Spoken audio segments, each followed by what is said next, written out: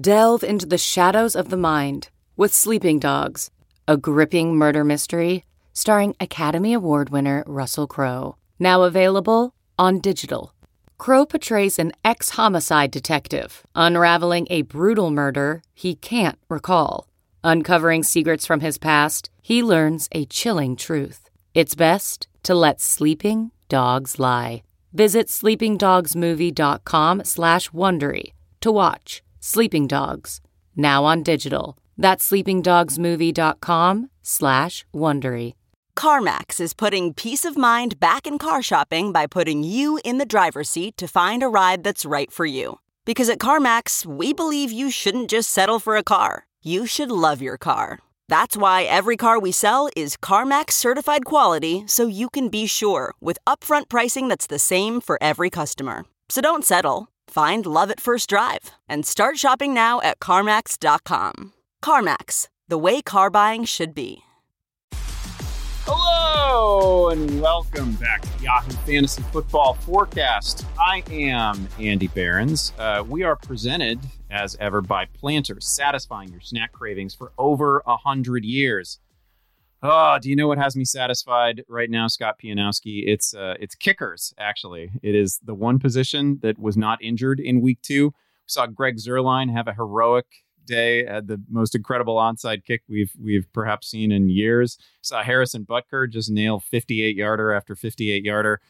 It is the only position bringing me pleasure in fantasy right now. Scott, how are you? Oh, I totally agree. I'm great. And, you know, we know some people or friends in the industry have tried to get rid of kickers. No. We need to go dual kickers. There's so many good ones now. Of course, the kickers in the flex. Kickers in the flex. Nobody could make a kick in week 1, of course. But I want to see Zuerlein. I want to see Justin Tucker. I want to see Harrison Butker, maybe Matt Prater. You know, one of the few things in Detroit that they can feel good about. I want those 4 guys somewhere, you know, during their bye week. I want to see them making 70-yarders. I want to see them. Why isn't there like a kicker combine? Why don't we hear that? Oh yeah, Butker made a 73-yarder at indoors in Indianapolis. I never hear about that. So, in fact, we don't have kickers on our rundown, Andy. I think, whatever, running backs, receivers. I think let's run through all 32 kicking situations. Maybe that's what we need to do today. That would be more pleasurable than what we're going to do, because we're going to have to talk about a bunch of injuries. Like, it's a cliche in the NFL, right? And in our racket to say that a week, presented us with things we've never seen before, that it was the greatest this, that it was the worst that. Off the top of my head, I honestly can't remember a day in which we saw so many injuries to so many key players. Like, it was as bad as maybe it's ever been, as certainly as it's been in years. We can't even possibly run through all of them.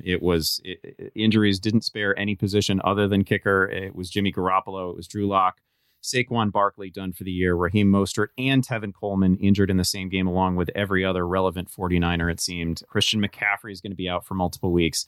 Cam Akers is dinged. Devontae Adams is dinged. Cortland Sutton out for the year. Sterling Shepard, Paris Campbell, multiple huge name impact defensive players, including Nick Bosa. There are at least 4 consensus first round fantasy picks that are already hurt and significantly hurt. And then you look to the second round and you've got Godwin, you've got Kittle. Man, we came into week 2 with just an injury mess on our hands, and we left it with a profound injury mess on our hands. Yeah, it sounds like the Falcons aren't sure where Julio Jones' hamstring is at either, so we'll be monitoring that this week. And, of course, we have an Atlanta receiver that we'll be talking about. But here's my question to you, Andy. I've always felt that just staying healthy was a key part of any fantasy football season. And while there's going to be a random nature to who gets hurt, I've tried to do some best practices. I don't draft into injured players in the summer. There are certain players with injury profiles I will tend to avoid. When somebody like Will Fuller ends up being dinged up, I don't take any satisfaction in that, but he's somebody I probably wouldn't have drafted, although he was a reasonable value. But what can we do? What's the proactive solution other than get lucky? I couldn't see any reason why with the number 1 pick you wouldn't have taken McCaffrey. Now I feel like the Barkley shares that I had, maybe I should have been pivoting to Ezekiel Elliott in that spot. But there are so many players who would have had about as clean a bill of health and as low a risk for injury as you would think, and who are already hurt now. And I'm just wondering what's the pivot here? What can we take from this and apply strategically, other than we have to be vigilant with our waiver wire moves and vigilant not just in bidding, but I think Thursday, Friday, Saturday are also days we have to pay attention because news is breaking every day. It used to be you cut once, you made your bids, and you sat on your hands for 72 hours. I think one of the things that's out the window now. It's a day-to-day thing. You got to grind it.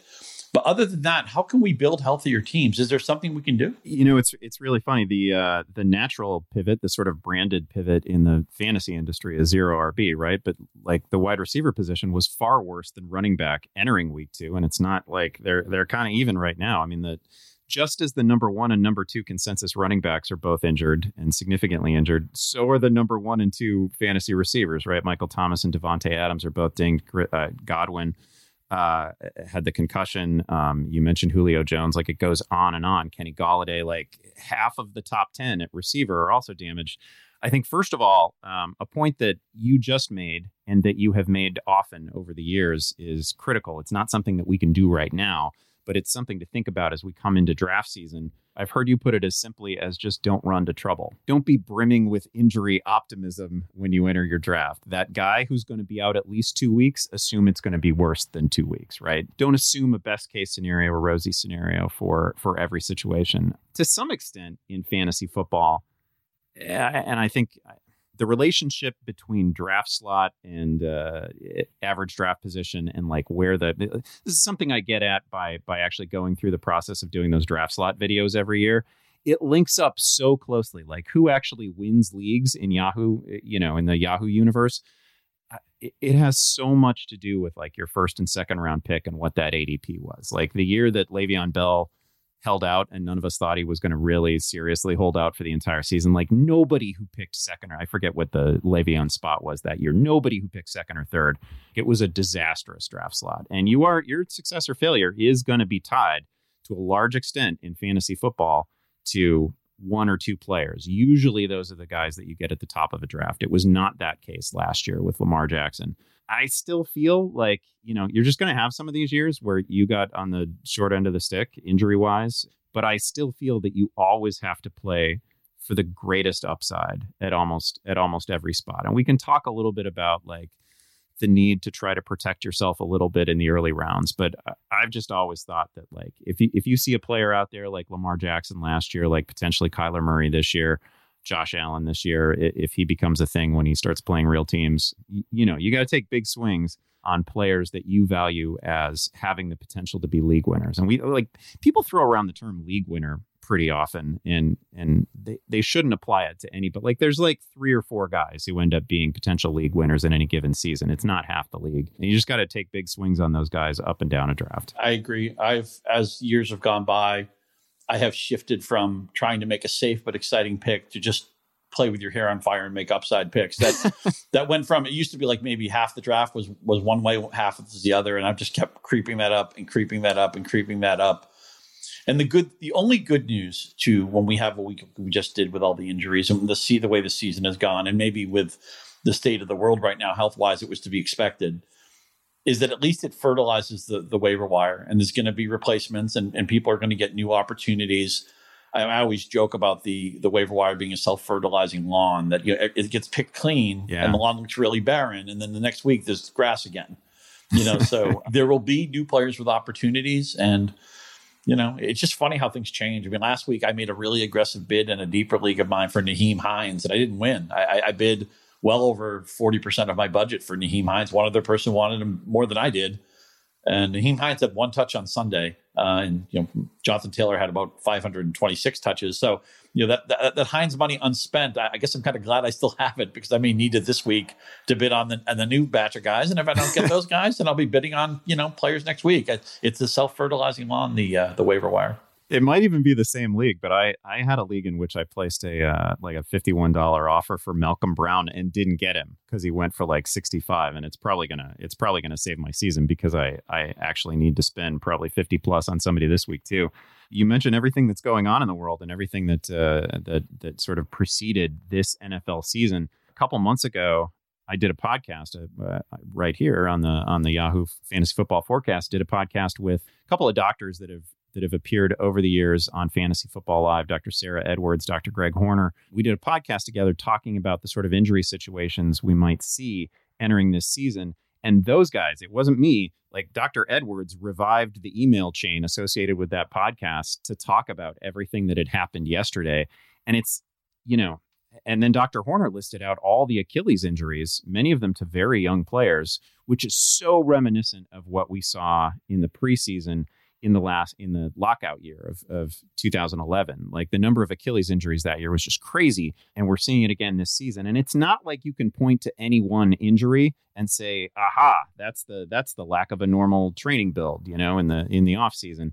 But the accumulation of things, and it's not just star players either. It's an incredible number of players throughout the league. They certainly felt like the lack of a normal offseason and the lack of a normal training regimen have contributed to it. You and I, obviously, together have a combined 0 hours of medical expertise. So maybe we're not the people that should be talking about it, but I did think it was interesting that 2 doctors brought that up again. I wonder if we'll start to see, remember Thomas got hurt late in week 1 in a game that was already salted away. Mm-hmm. And I remember the year the Patriots went undefeated and they were obviously trying to run up the score late in games and throwing the ball with big leads. And I was always afraid that some frustrated defender was going to go at Tom Brady's knees. And I wonder if we're finally at a point where Lamar Jackson, if the Ravens get up big in a game, what's the point of having him play 4 quarters or having him be exposed for 4 quarters against maybe a defender who's getting an axe to grind because he's been getting his ass kicked for 2.5 hours. Now, teams don't have this is like a high school game where you have or a college game where you have players sharing numbers. There's 110 people on the sidelines. You can only dress so many people in NFL games. You can't bench everybody. But I suspect by the end of the year, we might see coaches pivoting to more proactive benching. Like, this game's out of hand. One of the reasons why I love the Falcons for fantasy is that even when they get behind by 20, they still chase the game. The next touchdown is going to give everybody on the team $10 million. I wonder if at some point teams are going to say, you know what, we lost today or we won today. Let's at least get the quarterback off the field, or the one guy in the defense we can't replace. Let's get him in bubble wrap because we need him for the long term. I wonder if that Thomas injury might have been just a tipping point for coaches changing some of their methodology on that.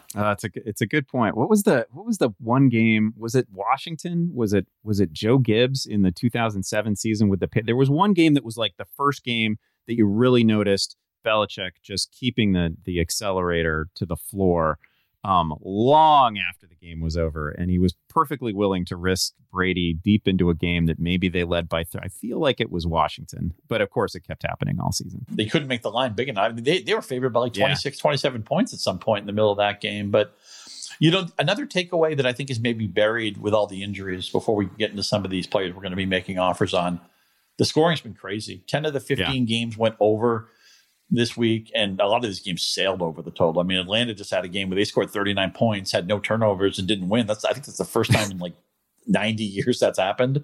So it feels like, I don't know, this feels like Big 12 football to me, right? That the first team to 30 isn't going to win. I think you need to score 40 to feel pretty good nowadays. And it's so hard to play defense. The game is so fast, and the hitting zone is so small. And we see all these mobile quarterbacks now, and you can see the defense. They want to hit the quarterback, but they know they're going to get flagged if they hit him in all these wrong areas, so they don't know what to do. It just seems it's never been easier for a Kyler Murray. Murray's unbelievable. Lamar Jackson's unbelievable. But I think the defense doesn't know how they can play. They don't know where they can hit the player because they're so afraid of getting a personal foul or getting ejected. Anyway, it just seems like that's going to be, as long as we can keep some of the talent healthy anyway, I think we're going to see a very high scoring year and maybe some records broken if they play a full season. No, that's a good point.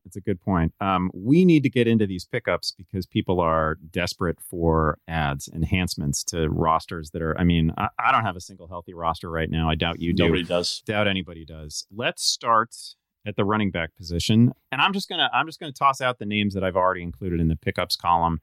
And I'm going to let you sort them out, and then we'll talk through them together, because I feel obviously when the first and second consensus overall picks in fantasy drafts suffer significant injuries in a given week, running back is probably the position that most players are going to be angling for. Another thing we should probably talk about, something that I list in the pickups column is a recommended, waiver offer for those guys. Like, out of a $100 budget, I'm giving $21 to this guy. I'm giving $24 to this guy.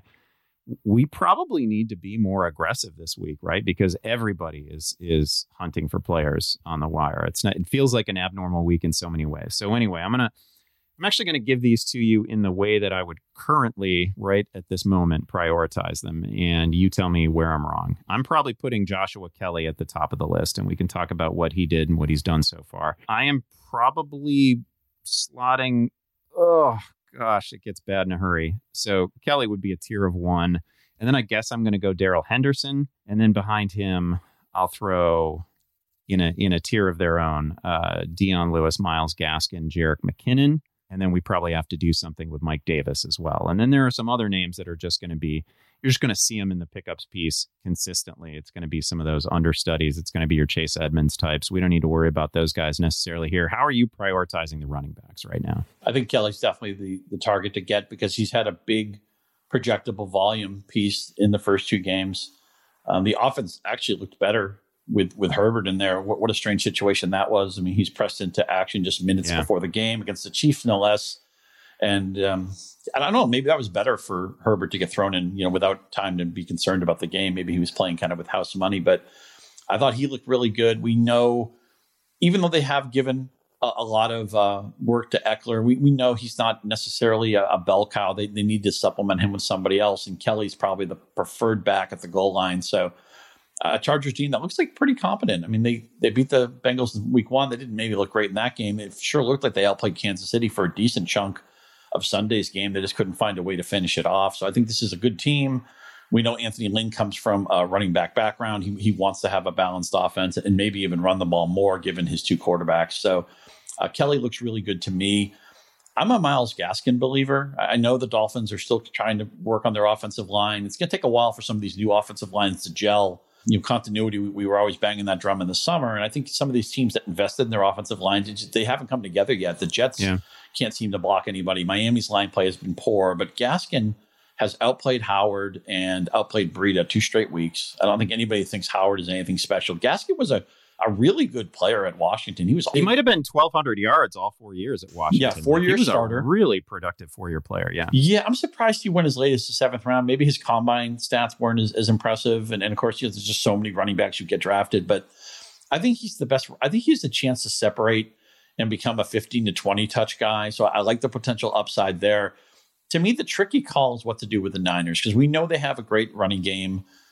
No Mostert this week. No Tevin Campbell, who didn't run very well Sunday, and maybe he was hurt in that game. I don't know the status of Kittle. They obviously they don't feel very comfortable in that New Jersey turf they were playing on. They're playing the Giants after playing the Jets. A nod to the COVID schedule. It's kind of smart that they allow these teams to make some of these trips so they don't have to go back west. But I think McKinnon normally would be the person that we jump up and down. Okay, Kyle Shanahan offense. They run the ball effectively, but I don't know if McKinnon can handle a full workload. And I just wonder if maybe JaMychal Hasty, who may be promoted off the practice squad, maybe they get a fullback involved. Of course, they may have a backup quarterback playing. I suspect McKinnon might be a trap. He looks really good. Again, anything tied to a Shanahan, generally in a running game, has always been gold. But I think McKinnon might be the trap here. I would be aggressive on Kelly. I would be proactive on Gaskin. I mean, I'm going to throw in a token offer on McKinnon, but if I don't win it, I'm not going to be not concerned about it. With Henderson, I just don't know what to do. I mean, Brown was so good in week 1. They started Akers in week 2. I think at this point, the idea with the Rams, with McVay, just he's going to play. He said all along he wanted to play multiple guys. We never know if Coach Speak is accurate or not. I think McVay was telling us the truth with that. They still have a good passing game. The thing with that's a really good point. I actually assumed that while McVay was saying that, because he's lied to us a fair amount in the past, as is his prerogative. I assumed none of that was true. And I assumed it would either be Cam Akers or maybe there was a chance for Malcolm Brown to sneak in there. But surely they wouldn't go with the spin the wheel backfield. But it does seem like that's where they're headed. I'm worried that Dion Lewis isn't going to be the answer for the Giants. That maybe they'll give Gallman wasn't active in week 2. But maybe he'll be active this week. Devonta Freeman is visiting with the Giants. He would make perfect sense if they want to add a veteran, remember, he's fired his agent. I mean, Freeman couldn't get a deal in the summer. And the idea was that maybe he was asking for too much money.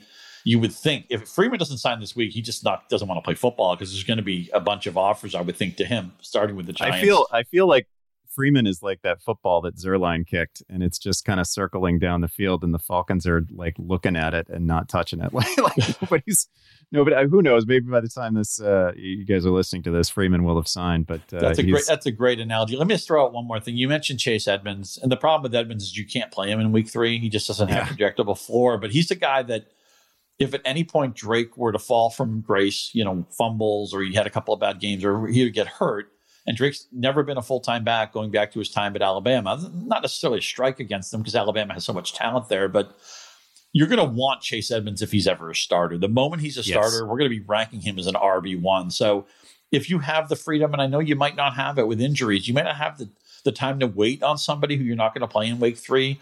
But if you had stash room for, and I don't want to say stash everybody, it's the cheapest advice, and maybe you can't do it. But if you have a space for Chase Edmonds, I'd really like him on your bench somewhere. It's a good call. I think I think he and Pollard probably the best of that understudy group. Maybe we could throw Madison in there. I would have done that a couple weeks ago, but the Vikings have been jarringly bad.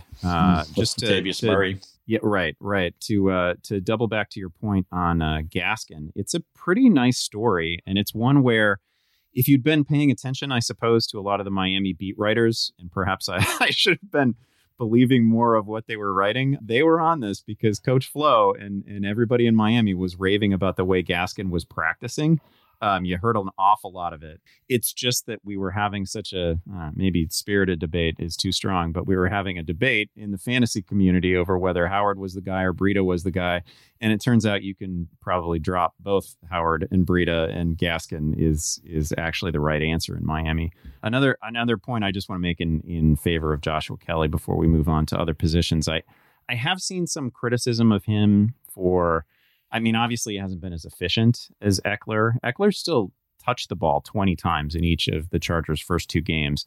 I want to say that Kelly is averaging like 3.5 yards per carry now, but people got to realize that like he's getting the ball in short yardage situations. He's getting the ball in a ton of situations where the goal is 2 yards, So it's not going to look as pretty. He's actually faced, according to Next Gen Stats, he's seen 8 or more in the box on like 31 or 32% of his carries so far, which is a huge percentage among the highest in the league. So it's a lot of that is situational noise.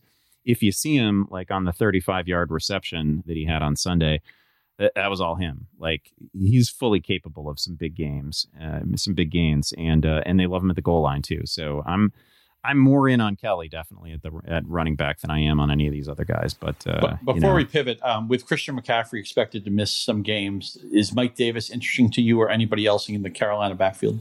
Yeah, see, Carolina is another one of these teams to me that seems like they'll probably kick the tires on some free agents. I'm sure Mike Davis will get interesting, but it's not like, we kind of talked about this with Michael Thomas a little bit on Fantasy Football Live on Sunday. It's not like Christian McCaffrey is a role, that's not just, somebody's job. And if you're the running back for the Carolina Panthers, you're just 1,000-yard rusher and 1,000-yard receiver and you catch 100 balls. Like that's just not like he's just one of those guys who's like Thomas, just a different kind of cat. And it's not like Mike Davis can step in and be 90% of that. I don't think Mike Davis can step in and be 70% of that. I think it's going to take multiple players to sort of merge together to give you even 3/4 of the production that Christian McCaffrey might have given us. So like Mike Davis caught a bunch of balls on Sunday. Like I think he had 8 catches on 8 targets, 70 plus yards. He's serviceable enough, and I can see him.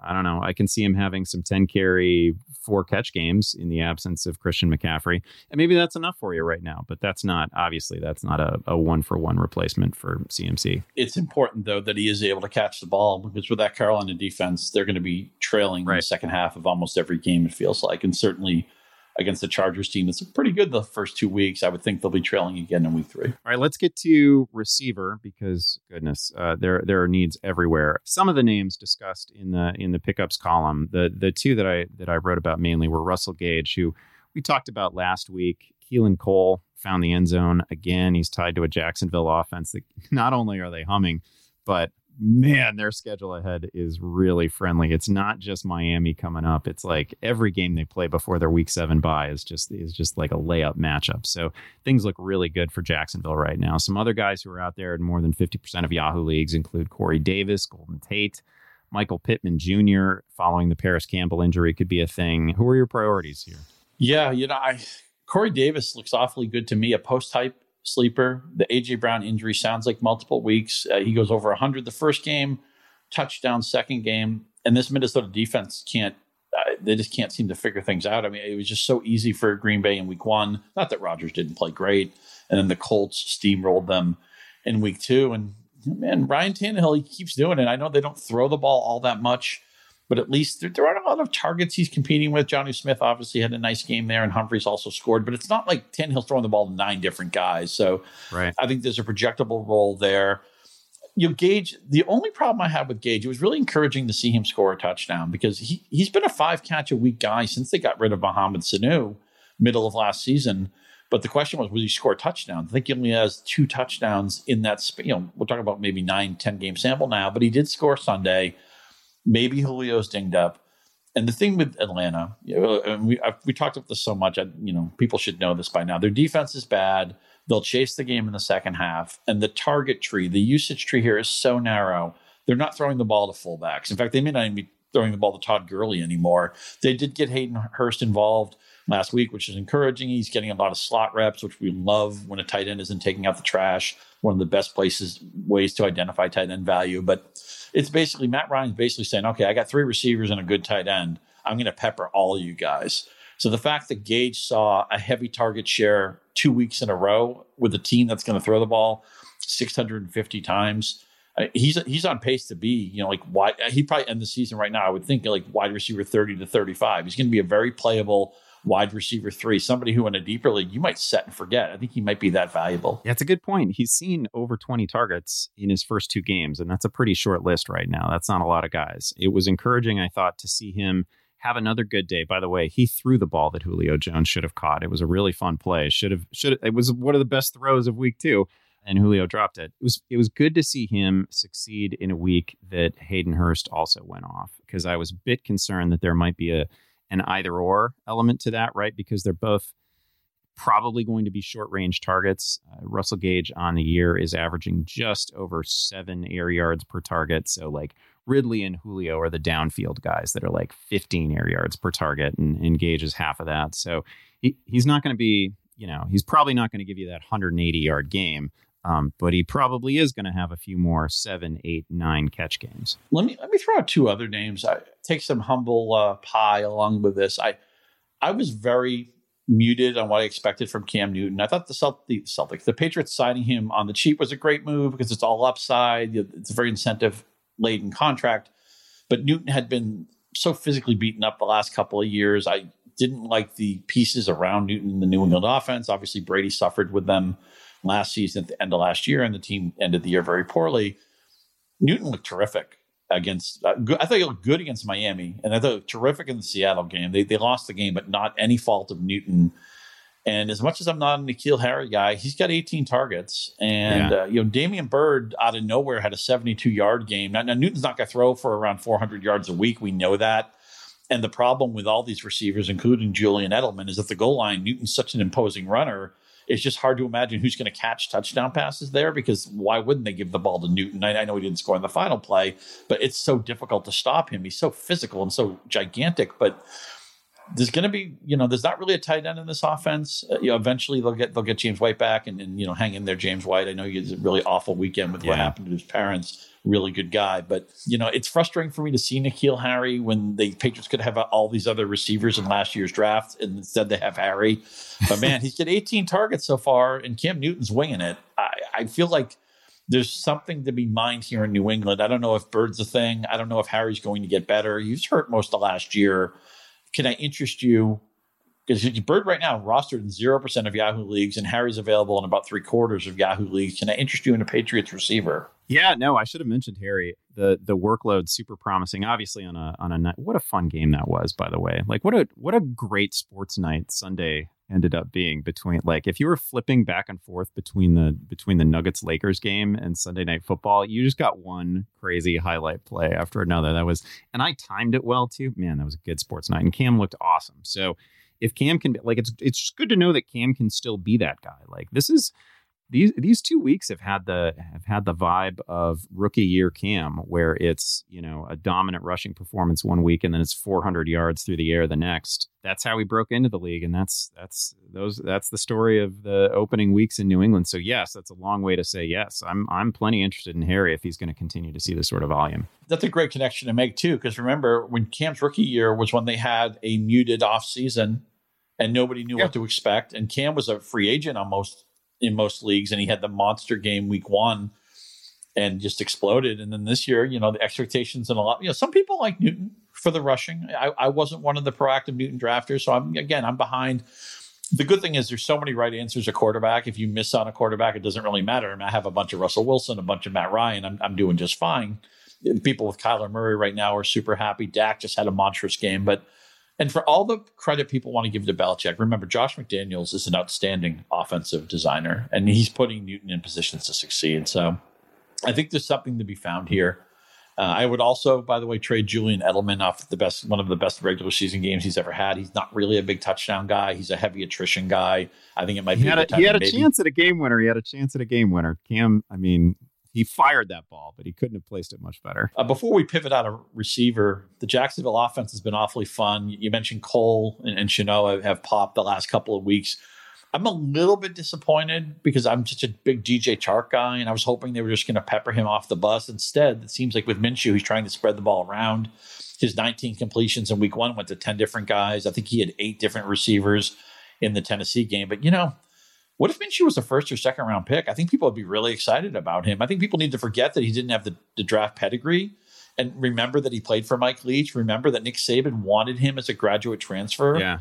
As a backup, but still, when Alabama wants you got to be pretty good. If you're good enough for Mike Leach and Nick Saban, and you're doing it at the NFL level, at what point do we just say, "Hey, Minshew's good," and if a guy's in his circle of trust, he should be good for fantasy? No, it's a good point because Saban doesn't want 4 stars, right? Like right. it's 5 stars or bust. To your point, and this is a good segue to quarterback ads.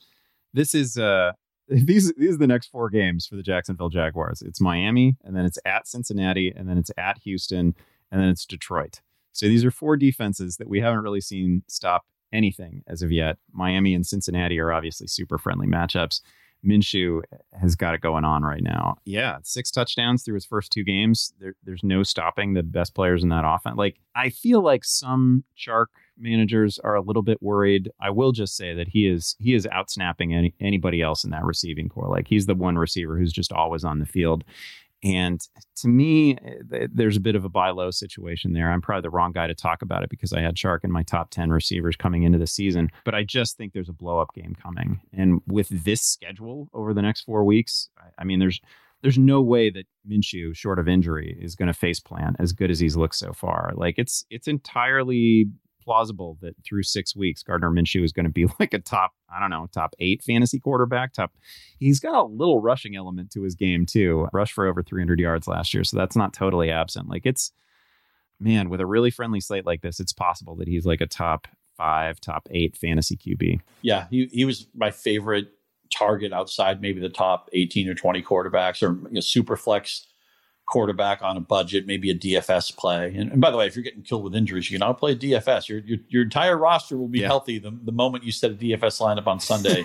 Just hope they can last the balance of the day. I saw some of the other names you have on the quarterback list. Phillip Rivers gets the Jets. Tannehill, who just seems to be a touchdown machine at that Minnesota defense that can't stop anybody. But I had to add, you didn't want to put his name down, but I had to add Mitch Trubisky because he's at Atlanta, and the Falcons right now can't stop anything. The 2-0 Bears, you're just lowballing your quarterback. I want to know, Trubisky. I don't know if Lamar Jackson or Patrick Mahomes is a better Super Bowl matchup for Trubisky, but the redemption tour seems alive and well in Chicago. Take a victory lap, Andy. Yeah, the good thing is we know the Bears can score with anybody. So whether it's Lamar, whether it's Mahomes, they're going to have trouble sleeping before they have to face Mitchie football. It was the best advice I can possibly give on Mitch was actually given by Tank Williams on Fantasy Football Live on Sunday when he said, you can go ahead and plug him in a lineup. He's going to be a bargain. You just don't want to watch it. Like, you definitely don't want to watch it. Mitch had especially week 1, like he wasn't anything special in week 2. They just happened to win. But his week 1 performance was one of the absolute worst watches of the week. And then it was just punctuated by a couple of good throws, and he ended up with a nice stat line because it was Detroit. But oh my goodness, did he miss some players? No clock awareness, no situational awareness. It was all the things that troubled you about Mitch for years, writ large, and yet he still finished with a pretty good fantasy line. And as you say, Atlanta is a spectacular matchup.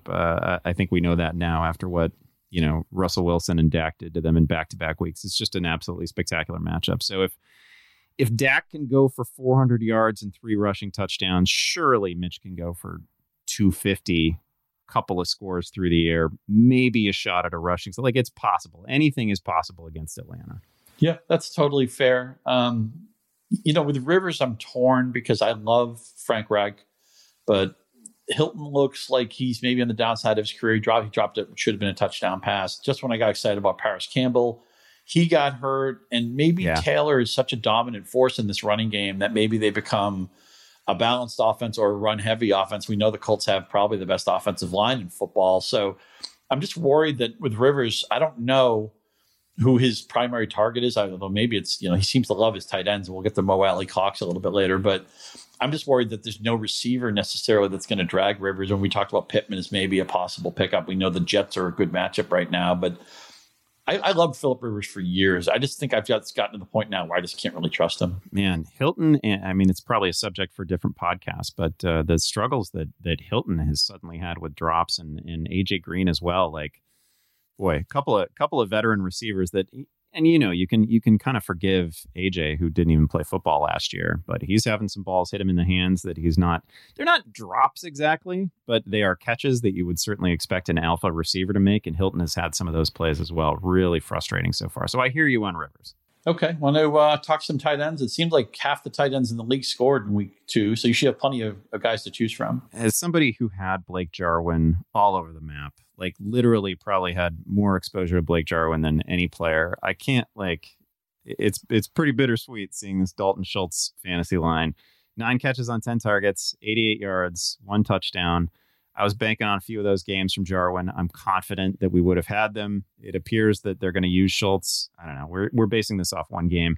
Lamb looked good as well, but it appears that Schultz is going to step right into a Jarwin-sized workload, which kind of breaks my heart, but it definitely puts him on the fantasy map.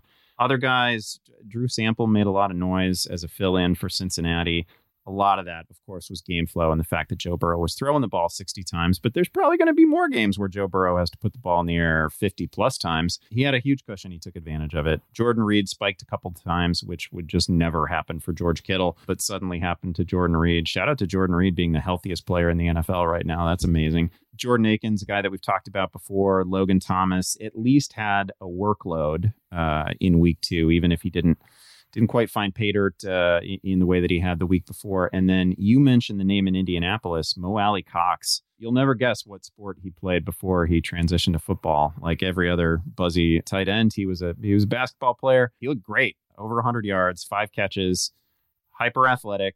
He's a go fetch it kind of guy, right? Like the ball just has to be in the area, and he has the athleticism to pull it down. So he's really interesting, tied to Phillip Rivers, who we know loves his tight ends, and with no Jack Doyle. So what are your priorities here? Yeah, Alley-Cox really pops for me because you look at some of the other guys who played well. Schultz averaged under 10 yards a catch. Sample was 7 for 45, 6 yards a catch.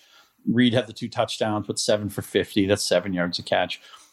Mo Alley-Cox got 111 yards on 5 catches. Yeah. The tight ends generally don't do that a lot because the average depth of target is going to be so much lower, and some of these guys don't run well after the catch. This kind of catch and fall guys. That's how we thought of as Jack Doyle. Really, he's kind of a catch where he caught the ball, he was going to get tackled. So the moment they touched him, it felt like Doyle was on the ground. So Rivers likes to throw between the numbers. He likes to throw to tight ends. Obviously, a long history with Gates. It seemed like Doyle was going to be a good play this year. So Alley-Cox would be my priority.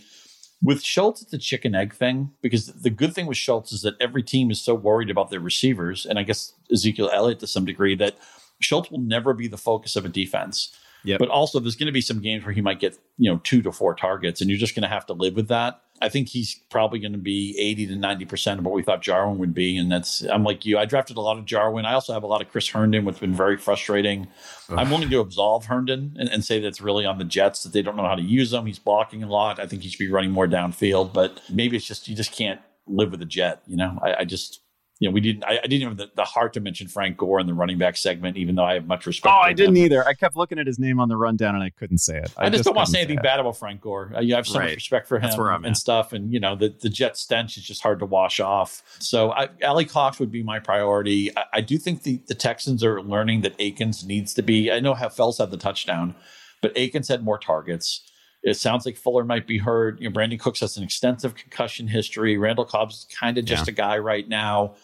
I think Akins could maybe be like a 750 yard, 5 to 7 touchdown tight end. I think he has that kind of upside, and we love Deshaun Watson. So Akins, to me, it might be a stock that needs some time to blossom, but he's interesting to me. I also want to mention Logan Thomas. I know he didn't do much with the 9 targets. I blame that more on the quarterback than Thomas, but 9 targets is a lot for a tight end, and he's just rostered in 32% of Yahoo leagues. I think he's still somebody, if somebody dropped him because he didn't have a lot of yards last week, I think he might be of interest. So to just prioritize here, Ali Cox would be my first guy. I'd be proactive on Schultz. I'd be proactive on Akins. I guess as long as Reed's healthy. And I also like these wearing number 81. I mean, I'm thinking, oh, that's Terrell Owens. Wait a minute. No, it's Anquan Bolden. No, it's Jordan Reed, who, it's like how Darryl Strawberry was the only Simpsons character who didn't have something befall him. How is Jordan Reed the only healthy player in the NFL right now? That doesn't make any sense. But he was always a good football player as long as he stayed on the field. I can't guarantee you it will be long. I don't mean to be glib about that. If I took one NFL hit, I'd never walk again. But and he may be playing with a backup quarterback. We didn't talk about Nick Mullins at all. It sounds like he might be starting for the Niners in week 3. But so anyway, Ali Cox is the priority guy for me here. And then I see a lot of good secondary options. Anybody else we mentioned, I think is more of a reactive play than a proactive play. Ali Cox would be the guy I'd really want to go get. Before we wrap, let me ask a general question about your philosophy with the waiver wire, particularly in leagues where, you have an acquisition budget that you need to draw from. Let's say you're 0-2 right now. How are you approaching some of these names? Are you at this point 0-2, knowing the likelihood of moving from 0-2 into the fantasy playoffs? Are you much more likely to go all in on some of your offers to these guys? I think fantasy football needs to be played with a microscope, not a telescope. And we have to a lot of times play for today. And sometimes if you're on one of these teams where you've been riddled by injuries, I'm not afraid, especially in a season like this where we have anecdotal evidence that it might be a heavier injury season. I'm not afraid to say to myself, who's the most important player in my roster? Could I fetch 3 starting players for him? Yeah. Okay. Could I trade Ezekiel Elliott for whatever it is, a solid running back I would play every week, a number 2 receiver, and a tight end or something? I mean, again, this is all contextual. You have to fill it to what your individual needs are, what the waiver wire looks like. There's no way to tailor this to everybody, but this is the type of year. Generally, we always say, look, the 2-for-1 get the best player, the 3-for-1 get the best player. There may be some people out there in deeper formats where the idea would be, look, get a healthy team on the field you feel good about. And if that means trading Devontae Adams, or if that means trading Ezekiel Elliott, maybe, or Derrick Henry or somebody like that, that might be something you might want to consider. Again, season that to taste to the shape of your league. Yeah, it's really good advice, and we almost never say like you lose your fantasy expert card if you recommend that people take the 3 players over the 1 player in a trade, right? Like nobody ever likes to do that. But you're so right. Coming off a week like the one we've just seen, if you're to actually go to your league and say, hey, Dalvin Cook's on the block, Tyreek Hill's on the block, Zeke Elliott's on the block, Chris Carson off another big game is on the block. Any of these guys, that is actually probably a good way to play it, because realistically, some of the names that we're talking about having to replace cannot be replaced with Joshua Kelly and Russell Gage. Like you're not getting equivalent production from those guys that you would have from Saquon, from any of these receivers that are missing. The Carolina situation with McCaffrey, and let's be fair here. This works both ways. If you have been touched by the fantasy gods and your roster is almost injury free and you have like good players on your bench that you can't utilize right now, you can go the other way. And you can say to somebody, hey, I have these 3 or 4 useful pieces. Let me package this to get your best player. So it's the thing where the right strategy for different shapes of rosters can be totally different. The team that has been, is 2-0, is crushing. You hit on your late picks, or you really nailed the waiver wire. Maybe you got to Russell Gage early, or whoever some of the waiver wire hits have been. If that's your team, then you're trying to find the people in your league who are struggling right now, who need to go all in week 3, the guy who just lost McCaffrey. Maybe you get his next best player. Maybe you can get Travis Kelce from him for 2 or 3 starters. So this is a strategy that, depending on where your team is at, going for the collection might make sense on one end, and then trading, putting 2 or 3 chips on the table to get that 1 star could make sense for a different team. Yeah, you're so right. I hate to even give advice to people that are actually 2-0 and healthy right now, because I can't relate to that in any way. But, but you're totally I'm going to block those people on Twitter. I don't want to hear that. Oh, that's gonna do it for this Pickups Pod. Wow, what a week. What a messy week in the NFL. Thank you, Scott, for joining us as always. Scott's on Twitter at Scott_Pianowski. We probably have roughly the same things that we'd like to plug, but just in case, what are you working on right now? All sorts of stuff. Still doing the fantasy baseball podcast and all sorts of football stuff. I'll just also point out that on Saturdays I do an injury wrap. And this should have been the year I should have told Jason Kabak, our editorial editor, that I wanted like double pay for the injury wrap. I didn't realize it was going to turn into a phone book every week, but it's going to be. So if you're trying to make sense of where your team is at, sometimes I file it late Friday. It's usually an early Saturday morning piece. But and if you want direct advice from me, I do Andy does a video Q&A on Sunday morning before FFL Live, and then or Fantasy Football Live, and then I do a Twitter thing on Sunday where I can give you Q&A stuff. So, and then all the normal stuff during the week. I'm not hard to find. Oh man, if I can give you one more callback to Fantasy Football Live, we actually had one of my top 5 all-time favorite moments in FFL history on this week's show. Tank Williams was conducting an interview with Ed Reed, obviously one of the greatest defensive players of my lifetime. Wonderful player, fun interview. Ed Reed was good too. Exactly. And the subject was Tank is just throwing out a bunch of maybe turnover prone quarterbacks with the idea that we can maybe stream some defenses, take advantage of these quarterbacks' tendencies. And oh my goodness, when Tank just said the name Phillip Rivers, you should have seen Ed Reed's eyes light up. Like he could. Oh my gosh, it was the greatest. He trembled with excitement at the idea of somebody being able to pick off Phillip Rivers. It's one of my favorite expressions I've ever seen on the show. It was just absolutely tremendous. So watch the show. Ask Scott your questions in the chat. Yeah, when you think about dominant safeties, right? A lot of times these guys are just bone rattlers, and not that Ed Reed wasn't a great physical player, but you just see Ed Reed scheming and Ed Reed setting up an offense and setting up a quarterback. Okay. You think this play is available, but it's really not. And just how many times he stole the lunch money from and broke the soul of another team. One of my all-time favorite players. I've never had any affiliation with the Ravens, but man, I loved Ed Reed. I'm fully on board with that. It felt like every spotlight game they played, Ed Reed scored. Like he didn't just get a game-changing pick. He scored. What a wonderful player, and just a tremendous moment on the show. It's an all-timer. Don't forget, check out the Yahoo family of podcasts. Scott, of course, as you said, hosts the Yahoo Fantasy Baseball podcast. We got another week of that. I am a wreck checking some of the same Yahoo Fantasy Baseball leagues now, like multiple times a day. I need this season to be over. It's been fun. It's been really fun, but it's been trying. Also, check out the Yahoo Sports NFL podcast with Charles Robinson and Therese Paylor. It's secretly one of my favorite fantasy podcasts as well. And, of course, the Yahoo Sports College podcast with Dan Wetzel, with Pete Thamel, and with our very good friend Pat Forty. Follow us on Twitter at Yahoo Fantasy. I am at Andy Behrens. One more time, huge thanks to Planners for sponsoring the show. That is it. We are out.